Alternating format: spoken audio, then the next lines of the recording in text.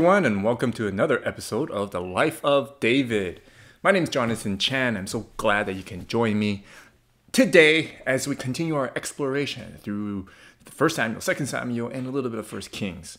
But before we begin, let us start off with a video clip, and we'll be right back. Hey, I need to ask you a big favor. You did a reading of my best friend, and you kind of messed him up. Ooh. The John Edward Show is not liable for opinions and materials given for entertainment purposes only. Look, my friend Kyle won't fly back home to Colorado. All I need you to do is just talk to him and tell him, the whole talking to dead people isn't for real. Maybe it is for real. Right, but it's not. It's a trick you do, and I need you to just let my friend Kyle know that so he can go on with his life. Look, people have the right to be skeptical. I really hear voices in my head. Yes, we all hear voices in our heads. It's called intuition. Get over yourself and tell my friend it's just for fun. Look, what I do doesn't hurt anybody. I give people closure and help them cope with life. No, you give them false hope and a belief in something that isn't real. But I'm a psychic. No, dude, you're a douche. I'm not a douche. What if I really believe dead people talk to me? Then you're a stupid douche. Welcome back. Do you have voices in your head that you have conversations with? Voices that tell you whether what you're doing is right or wrong, worthwhile or not, good or bad, etc. Voices that help you quickly rationalize and navigate through decisions that need immediate responses or actions. According to Stan in South Park, he sums up all these voices and identifies them as intuition, or some would say gut feeling. Today, as we continue our journey with the life of David and me, with chapters 23 and 24, we will see what's the difference between intuition and godly intuition. We all have intuition, right? I.e. voices that we have conversations with ourselves, but not all of us may have godly intuition. What is godly intuition? And how do we get it if we want it? Today, we see several examples of the different types of intuition. Let's see which one is the godly one. Let's begin. 1 Samuel chapter 23, verse 1 to 29. One day, news came to David that the Philistines were at Keilah stealing grain from the threshing floors. David asked the Lord, "Should I go and attack them?" "Yes, and go and save Keilah," the Lord told him. But David's men said, "We're afraid even here in Judah. We certainly don't want to go to Keilah to fight the whole Philistine army." So David asked the Lord again and again and again. And again the Lord replied, "Go down to Keilah, for I will help you conquer the Philistines." So David and his men went to Keilah. They slaughtered the Philistines and took all their livestock and rescued the people of Keilah. Now, when Abiathar, son of Ahimelech, fled to David at Keilah, he brought the ephod with him. Two voices are quickly identified here, one being the Lord's and the other being David's men. How many of us have had opposing voices going on at it in our heads, just like David? One side says, "You should go for it. You got this. Give it a shot." While another voice in our head says, "It's too risky. Stay in your comfort zone. It's too dangerous. Don't rock the boat." David knows that his men are fully capable of whooping the Philistines' asses, even though his men thought otherwise. But David also probably had doubts too, just like us, right? So what does David do? He asks the Lord not once, not twice, not thrice, but many times, as the Hebrew verb would imply. This is significant. Not about asking the Lord per se, but to decipher whether the voice coming back is from God. For David to ask God so naturally means that he has always been asking God for counsel throughout his life. So, the first step to develop a godly intuition, if you want one, is to ask God for counsel frequently for small things, big things, middle things, little things, insignificant things, everything. Just ask God and have conversations with him often. How do we know if the voice we hear is from God if we don't ask him often? God speaks to each of us differently because we're all different. The message may be the same, but the delivery may be different. David is not afraid or hesitant to ask God frequently and often. That's how he trained his ears to hear God's voice. He knew which voice to follow because he already talks with God often. I know my wife's voice from a crowd of female voices because we talk often. Hopefully.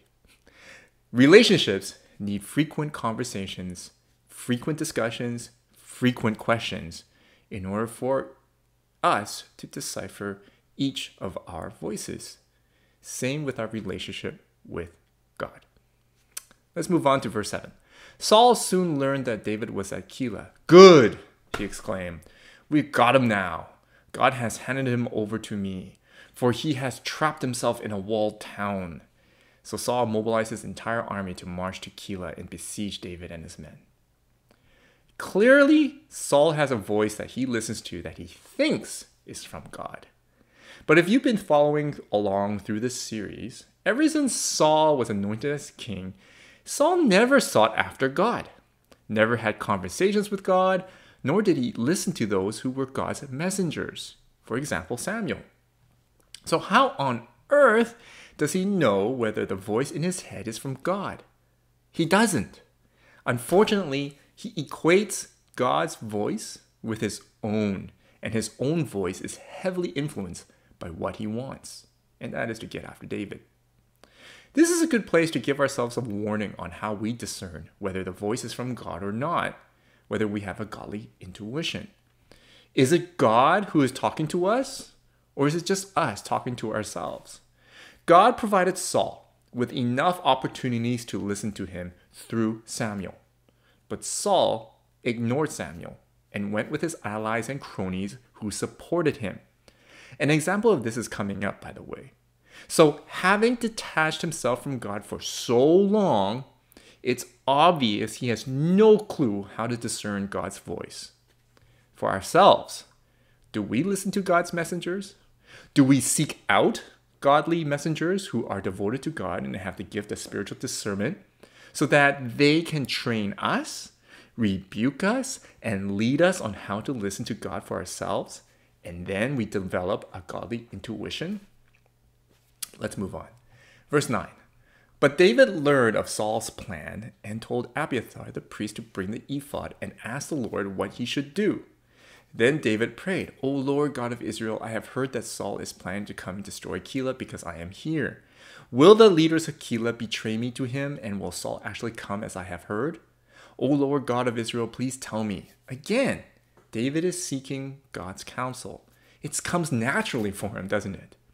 And the Lord said he will come. Again, David asked, will the leaders of Keilah betray me and my men to Saul? And the Lord replied, yes, they will betray you. So David and his men, about 600 of them now, left Keilah and began roaming the countryside. Word soon reached Saul that David had escaped, so he didn't go to Keilah after all. David now stayed in the strongholds of the wilderness and in the hill country of Ziph. Saul hunted him day after day. But, as opposed to what Saul thought, contrary to what Saul thought, God didn't let Saul find him. Remember what Saul said? That God has handed David over to him? No, he was wrong. God didn't let Saul find him. The second characteristic of godly intuition is this. Sometimes God tells us things that we really don't want to hear and is very inconvenient. For David, he's hoping that Saul is not coming after him and that the reports were not true. But God said, oh yes, he will come. And next, David hoped that the folks he saved from Philistine invasion would not betray him. But God said, oh yes, they will betray you. It's hard to accept voices that completely go against what we hope for, right? It's even harder to accept that those counter voices are from God. Many times I want God to affirm what I want. I want God to affirm me, pat me on the back, tell me to keep going, and encourage me to do stuff that I want to do. The last thing I want God to say to me is, no, don't do it. For David, God told David what David did not want to hear. But for David, because of his deep relationship with God, because of his familiarity with God's voice, and familiar with God's character, his deep faith and trust in God. Hearing from God what he didn't want to hear did not faze David. In fact, David just did what was needed to be done after God talked to him. For David had a godly intuition. Complete trust and willingness to be led by God, even though where God is leading him is into the wilderness. That's godly intuition. In the end, because David trusted God, God didn't let Saul find him. So godly intuition is when God says no to us, it's for our own good, and we follow him. Let's go on to verse 19. But now the men of Ziph went to Saul in Gibeah and betrayed David to him. We know where David is hiding, they said. He is in the strongholds of Horesh on the hill of Hachilah, which is in the southern part of Jeshimon. Come down whenever you're ready, O king, and we will catch him and hand him over to you. The Lord bless you, Saul said. At last someone is concerned about me. Go and check again to be sure of where he is staying and who has seen him there, for I know that he is very crafty. Discover his hiding places and come back when you are sure. Then I'll go with you. And if he is in the area at all, I'll track him down, even if I have to search every hiding place in Judah. So the men of Ziph returned home ahead of Saul. Remember what we said about Saul conflating his own desires with God's voice to the point that his own desires and God's voice are indistinguishable. It's so hard to pronounce here. Indistinguishable. Here, we have Saul only listening to what he wants to hear. And when he hears what he wants to hear, what did he say? The Lord bless you. And not only that, we know why he said that, because he only cared about himself when he followed up with that statement. At least someone is concerned about me. Or at last someone is concerned about me. A warning for us, right? When we continue to be concerned about ourselves, treating God as a mere miracle worker, genie in a bottle, or divine butler to get what we want, we will not be able to distinguish God's voice from our own. And what's worse, we will only listen to those who agree with us or fulfills what we want. Let's continue over to chapter 24, verse 1. After Saul returned from fighting the Philistines, he was told that David had gone into the wilderness of En-Gedi. So Saul chose 3,000 elite troops from all Israel and went to search for David and his men near the rocks of the wild goats, at the place where the road passes some sheepfolds. Saul went into the cave to relieve himself. And just to let you know, this verb is actually to take a dump, doing number 2. But as it happened, David and his men were hiding farther back in that very cave. Now is your opportunity, David's men whispered to him. Today the Lord is telling you, I will certainly put your enemy into your power to do with as you wish. Another voice. This time, this voice is from David's men.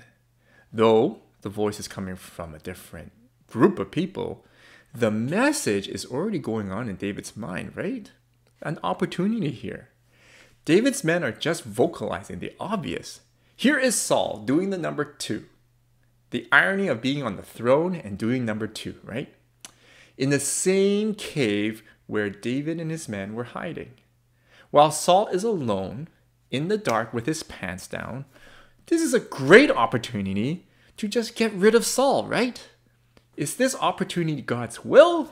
Is this God's provision for this opportunity? Is this a sign of God telling David to go for it? Is this the pivotal moment where David can now be king?